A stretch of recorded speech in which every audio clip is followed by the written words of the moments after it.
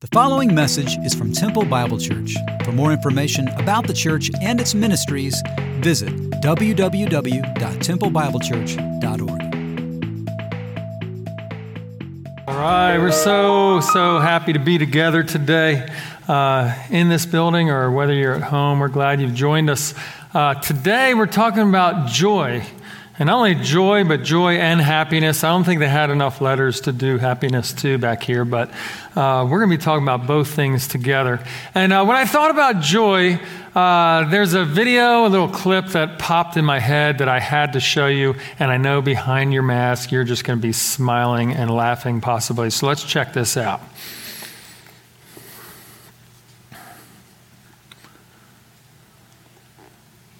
Cloud contains banners from heaven. Hello. You'll find your fortune falling all over town. Be sheltered, yeah. And every time it rains, it rains. And don't you know it's crocodile? Every time it rains, it rains. Hey, Baba, oh boy. Ooh, Baba, oh man. Ooh, I knew I'd get you. Let's go. Let's go.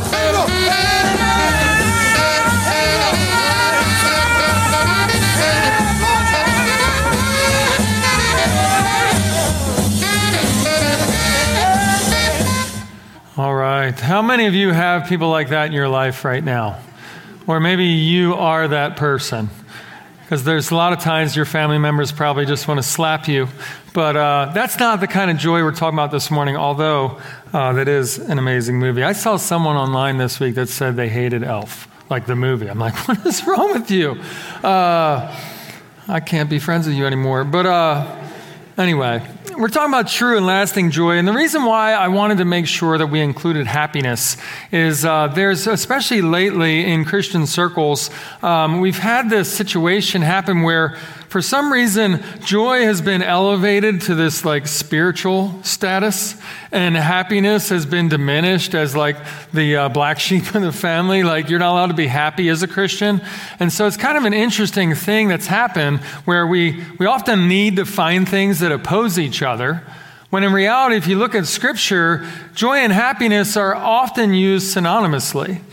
And so, when we come to Christianity, especially lately, we've heard statements like, maybe you've heard this, God isn't concerned about our happiness, only our holiness.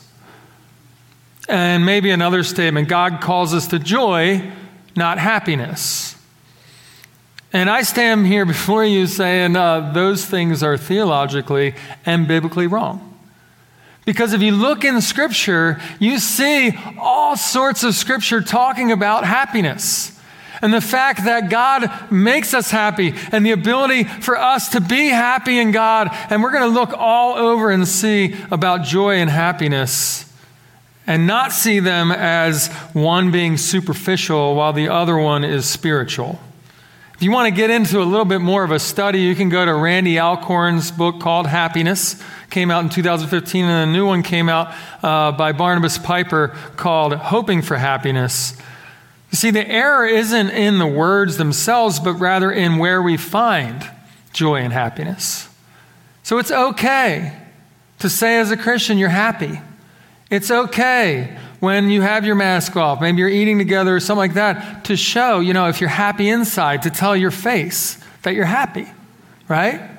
It's a good thing to be happy and to show it to others. And along these lines, I don't know what your Enneagram number is, and maybe if you even care about it. I didn't really care when I first found out about the Enneagram, but it's very helpful to understand people and to know them. And when I was handed this aspect of Advent, which is joy, I thought in a way being a 7, a 7 is the person that plans all the entertainment, that if we're getting people together, it's going to be fun and enjoyable, and we're going to have a good time. And if people aren't having a good time, you're kind of upset about it, and you want to help them figure out why they're not having a good time. That's what's going on in my head.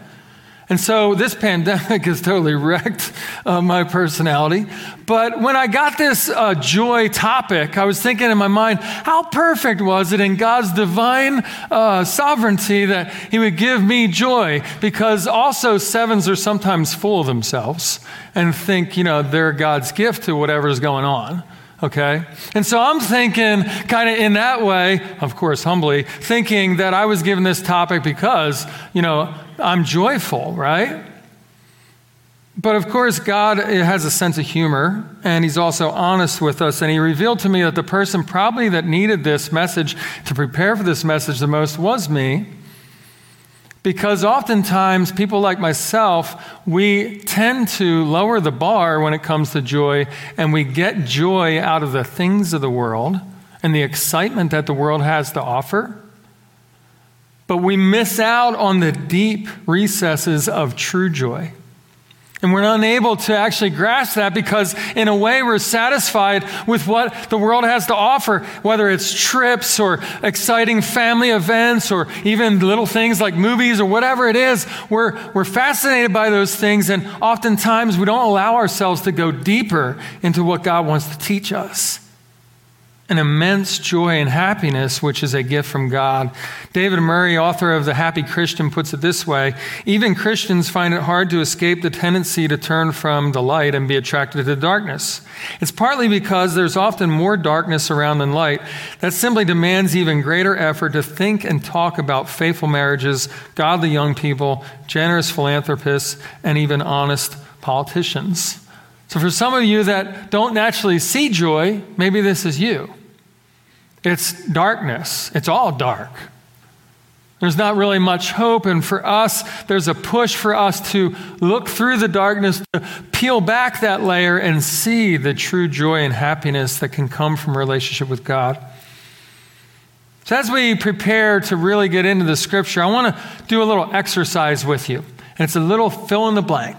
Simple fill in the blank, and it says this: I'll be happy / joyful when blank. And you fill it in. Just go ahead and think about that. What's the first thing that comes to your mind?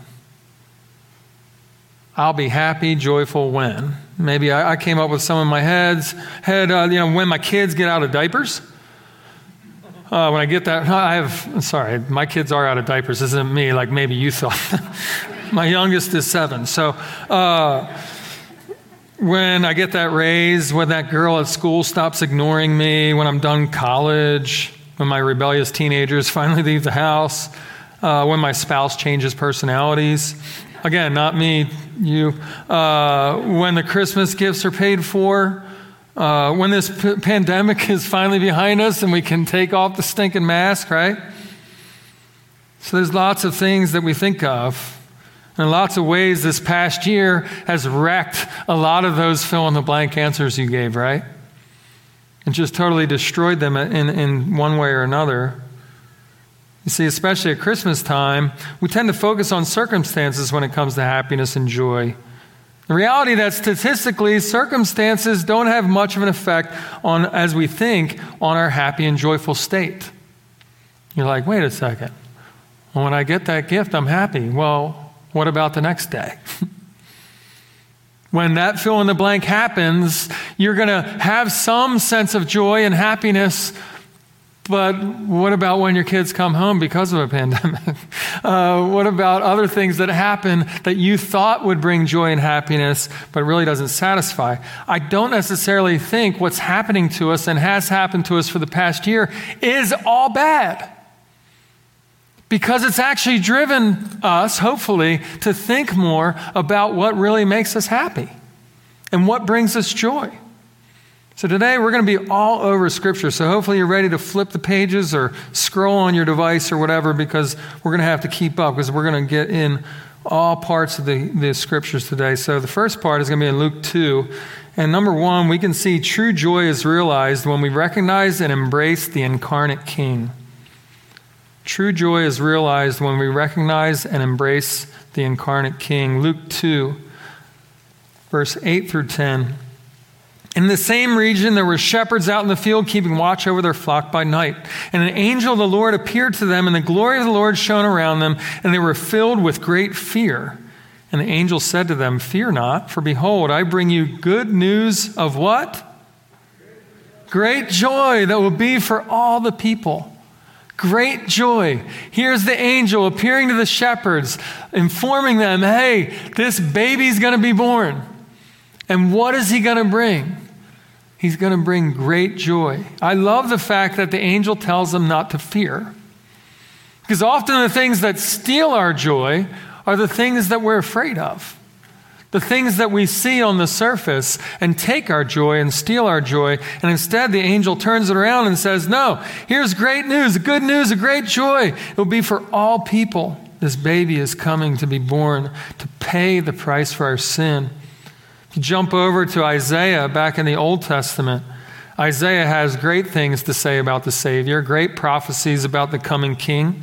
In Isaiah 9, verses 1 to 7, it's a great passage of Scripture because we often read verse 6 and 7 in this passage, but we kind of miss the context in 1 through 5. So let's check it all out here in Isaiah 9. It says, there will be no gloom for her who was in anguish in the former time. He brought into contempt the land of Zebulun and the land of Naphtali, but in the latter time he has made glorious the way of the sea, the land beyond the Jordan, Galilee of the nations. The people who walked in darkness have seen a great light. Those who dwelt in a land of deep darkness, on them has light shone.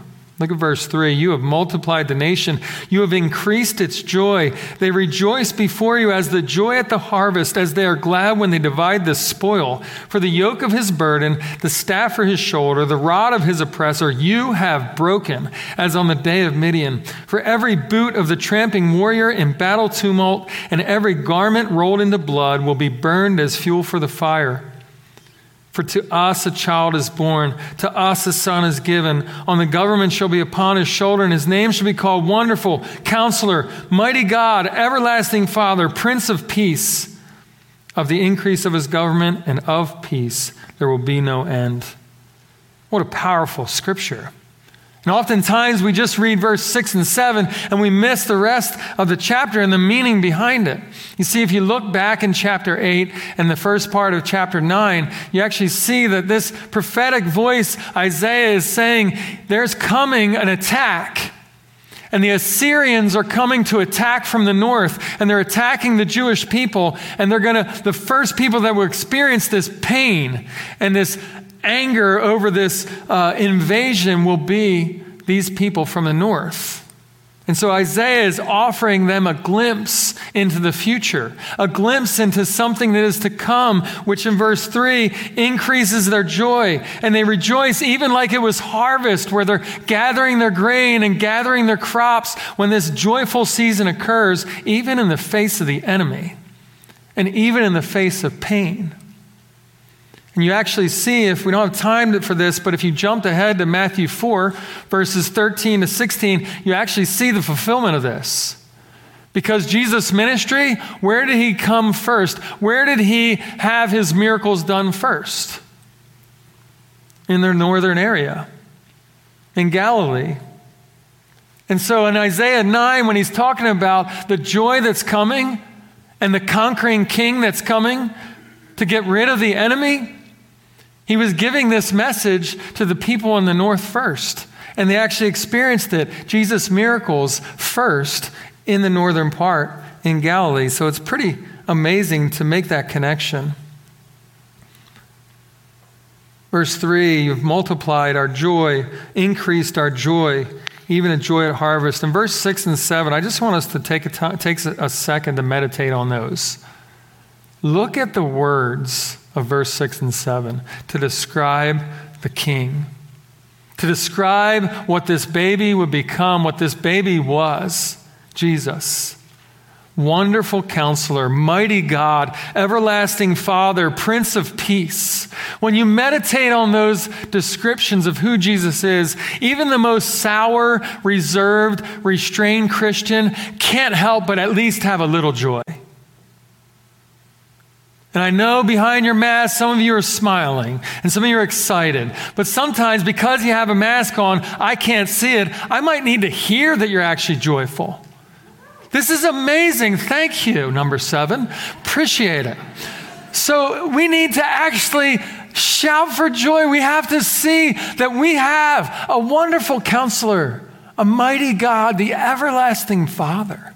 This is just blowing our minds. It should blow our minds. The Prince of Peace. Psalm 32, verse 1 and 2 and 10 and 11 puts it this way. Blessed is the one whose transgression is forgiven, whose sin is covered. Blessed is the man against whom the Lord counts no iniquity, and in whose spirit there is no deceit. Many are the sorrows of the wicked, but steadfast love surrounds the one who trusts in the Lord. Be glad in the Lord and rejoice, O righteous. Shout for joy, all you upright in heart. This is a command. We're commanded to shout for joy. We're commanded to be excited. And it's not some phony excitement, some fake smile, something that when you come into the church and you pretend everything's cool with you and your family. It's not that. It's based on the Son of God. It's based on what he's done. It's based on the greatest gift we've ever been given. But also, true joy is also made complete by experiencing fellowship with one another through fellowship with the Father and Son. If you turn to 1 John, you can see some of this. 1 John chapter 1. If you read any of John's writings, whether it's in the Gospel of John, you read any of these, you see a lot about a close fellowship with God, a close walk with God and with Jesus. And in verse 1 through 4, we see John start this book out in this way. That which was from the beginning, which we have heard, which we have seen with our eyes, which we looked upon and have touched with our hands concerning the word of life. The life was made manifest, and we have seen it and testified to it and proclaimed to you the eternal life which was with the Father and was made manifest to us. That which we have seen and heard, we proclaim also to you, so that you too may have fellowship with us. And indeed, our fellowship is with the Father and with his Son, Jesus Christ. Notice this last statement. And we are writing these things so that our joy may be complete. So where does this joy come from, this complete joy? It comes from fellowship with the Father and the Son and the Holy Spirit. But it also, in turn, comes with fellowship with one another. When you begin to really get into one another's lives, in a small group situation, in a friendship situation, you can't help, if you're Christians, to be encouraged and to feel this joy that comes only from a relationship with God and with his Son. You see, verse 4, he says that your joy may be complete. The implication here is that without this fellowship, our joy is incomplete.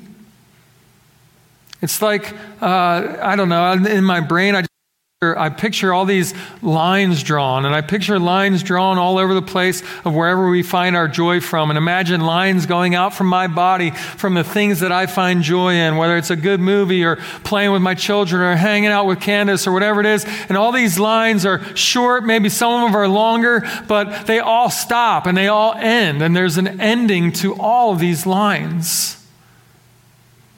But when we have fellowship with the Father and fellowship with one another based on the Son, that line never ends. That fellowship line just continues. And we get to have joy forever. Never stops. It's an amazing thought to consider. Tim Keller puts it this way: joy is delight in God and his salvation for the sheer beauty and worth of who he is. Its opposite is hopelessness and despair. Its counterfeit is elation that comes with blessings, not the blesser. Mood swings based on circumstances. Have any of you had mood swings based on circumstances lately? I know I'd be the first to raise my hand. Yelling at my kids too much, right? There's a lot of things that come into our lives that steal our joy. When this subject was coming up, I texted Bev DeSalvo and I said, I know you wrote the book, Return to Joy. Give me some quotes that I can look through that we can put in here. And she gave me one that really hit me. It says, God's love is not to be viewed from afar, but to be experienced deeply in an up-close relationship. He desires for all his children to move from merely knowing that he loves them to experiencing it firsthand. He wants you to feel the joy of being loved, to receive it personally and powerfully in a way that will change your life forever. It's a fellowship. And not only is it complete, joy made complete through fellowship, but it's also joy is made full by abiding in Christ. If you look over at John chapter 15, John chapter 15, great passage on abiding, and we don't have time to read the entire part there, but if you go back this afternoon, and read verses 1 through 8. But 9 through 11 sums it up well. He says, as the Father has loved me, so have I loved you. Abide in my love. If you keep my commandments, you will abide in my love, just as I have kept my Father's commandments and abide in his love. These things I have spoken to you, that my joy may be in you and that your joy may be full. How do I have fullness of joy? In the face of difficulty, in the face of pain, in the face of trial, a pandemic, you name it. Well, I look to Scripture. And the Scripture says, just like Jesus kept the Father's commandments and abided in his love, we have the opportunity to abide in his love and keep his commandments. And what happens is, as we obey, joy comes. As we obey, joy comes. Think about this statement. The Creator that had the same love for us has the same love for you, or the same love for his Son has the same love for you. That Creator who made the universe, made this world, that brought even this skin together and these veins together and these bones together, these muscles together, all this amazing detail, this Creator has the same love for you as he has for his Son. If that doesn't make you want to shout, I don't know what will. The fact that we can be one with Christ, that we can know Christ and abide in him, and that word abide is important for us to realize that it's not just in and out, here we are one day, gone the next, but it's actually remaining. It's fixing. It's being fixed to. And so it's a stable thing, this abiding, not a coming and going thing. One commentator put it this way: true joy is based in rejoicing in one's eternal identity in Jesus Christ.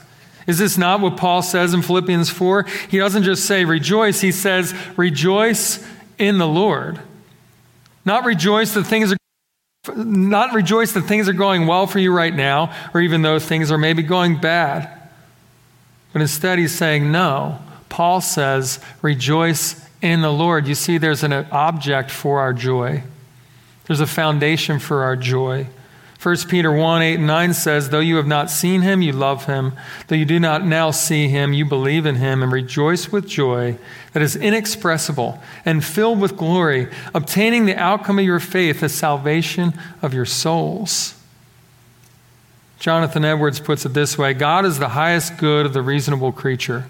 The enjoyment of him is the only happiness with which our souls can be satisfied. To go to heaven fully to enjoy God is infinitely better than the most pleasant accommodations here, better than fathers and mothers, husbands, wives, or children, or the company of any or all earthly friends. These are but shadows, but the enjoyment of God is the substance. These are but scattered beams, but God is the sun. These are but streams, but God is the fountain. These are but drops, but God is the ocean. Great joy. The ocean that seems to never end. It just keeps on coming in over and over again. This is the joy that we have in God and the joy that is described in Scripture. So we have observed how true joy is realized, made complete, and made full. But let's get practical How can I find this true joy? How can I be part of this true joy? And I found encouragement and instruction from a pastor out of Atlanta named Leonce Crump. Leonce Crump is one of the best speakers I've heard. I love to hear him. He's always inspiring. He makes me want to just, go out there and like run through a brick wall. I mean, he's like one of those coach type people, that just really gets you moving, right? Look him up, listen to him. He's got good stuff to say from the Lord. But he gives some encouragement here on practicality of how to find joy. Number one, distinguish between temporary and circumstantial comfort or satisfaction and real lasting joy. Go ahead and sit down maybe later this evening after the kids go to bed, or maybe you just get off Netflix or whatever you do, or off your phone, and just take some time to get away and sit and ask yourself, what is it that I'm trying to find joy in? And is it lasting? What is it that I find myself frustrated in? Because it may be something you're trying to find joy in that really doesn't bring true joy. The idea isn't just to stick our head in the sand and pretend that everything's okay.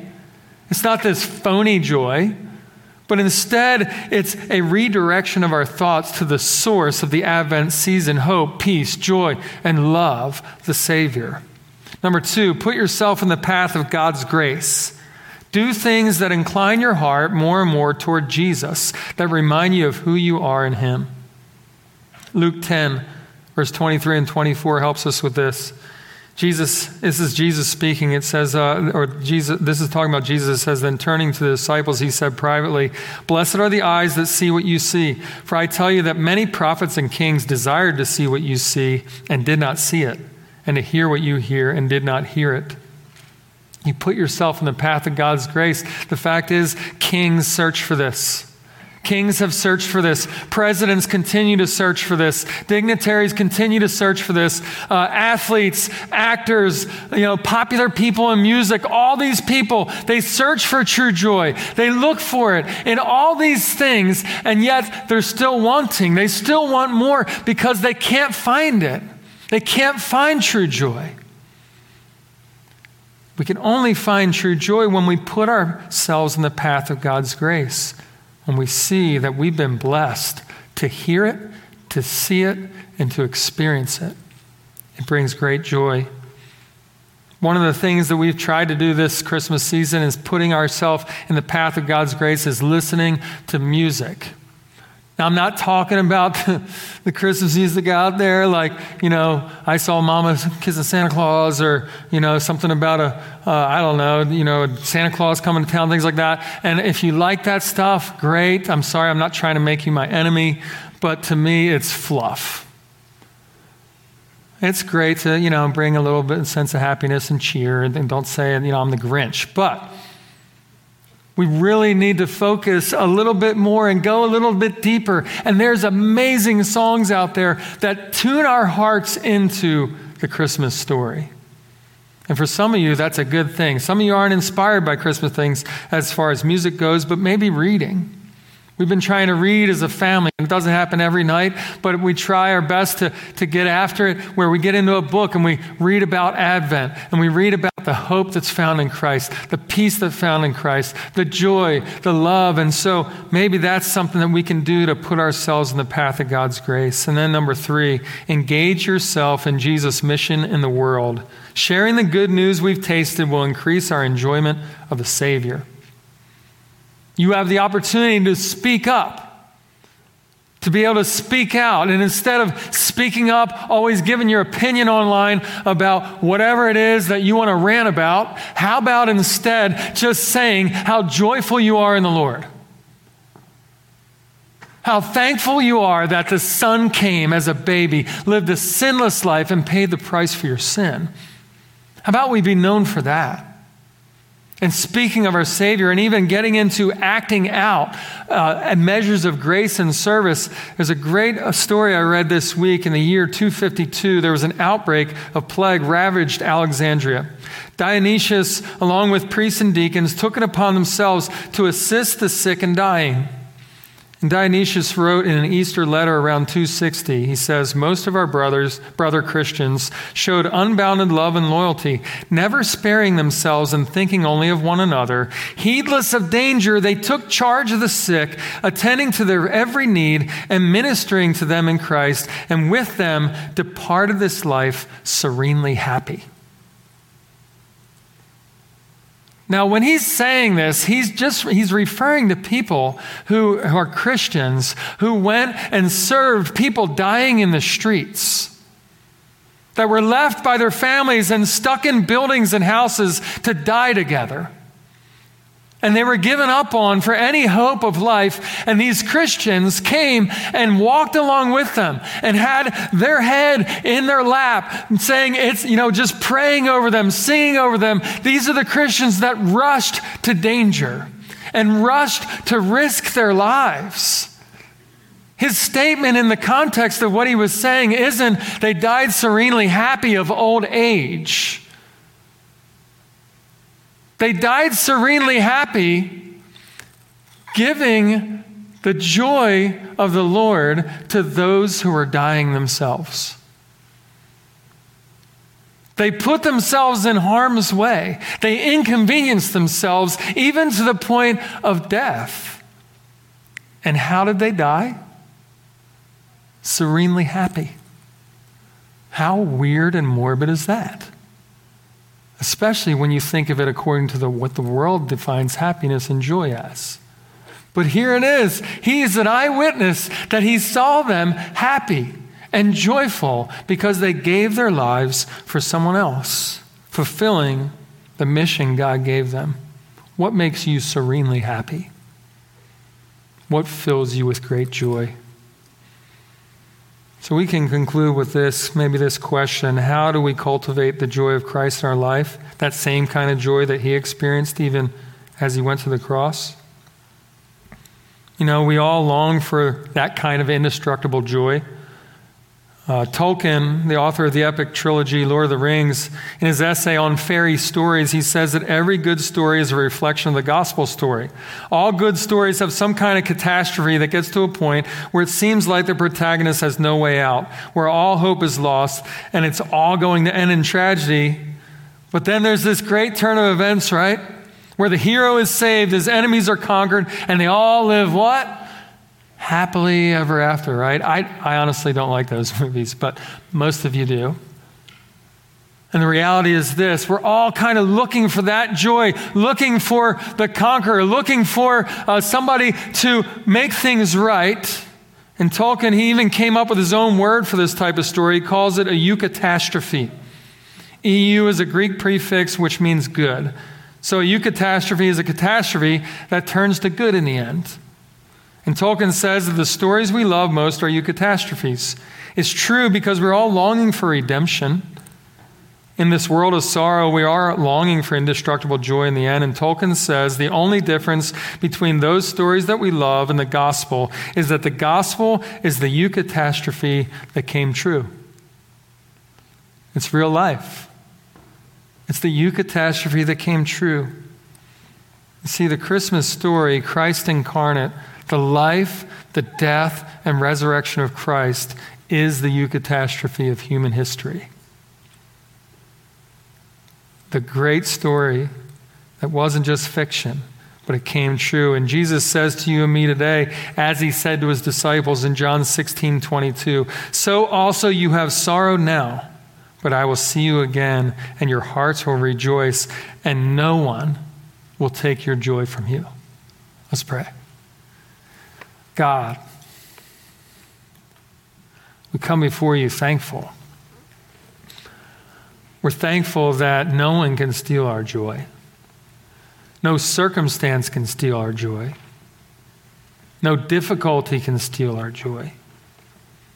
Lord, you've given us a joy that goes beyond imagination and the joy that's found in the birth of your Son, Jesus Christ. Lord, I pray for anybody in this room that may not know you right now, may never experience that joy, that unending joy. Lord, I pray that they will know even now, whether they're watching at home or in this room, that they can know you as their Savior right now where they sit. that they can trust in the sacrifice of the King who gave his life out of love for them. If you're that person in this room right now or at home, just take the time to trust in Jesus, to lay it on the line and say, God, I know I'm a sinner. I've trusted in you as my Savior. I need a Savior. I can't do it on my own. And maybe for the rest of us in this room or at home, maybe for us, we need to confess. Use this time as we sing one last song to have it be a time of confession where we've been trying to find joy and happiness in so many things the world has to offer and not getting into the deep recesses of the true joy that God brings.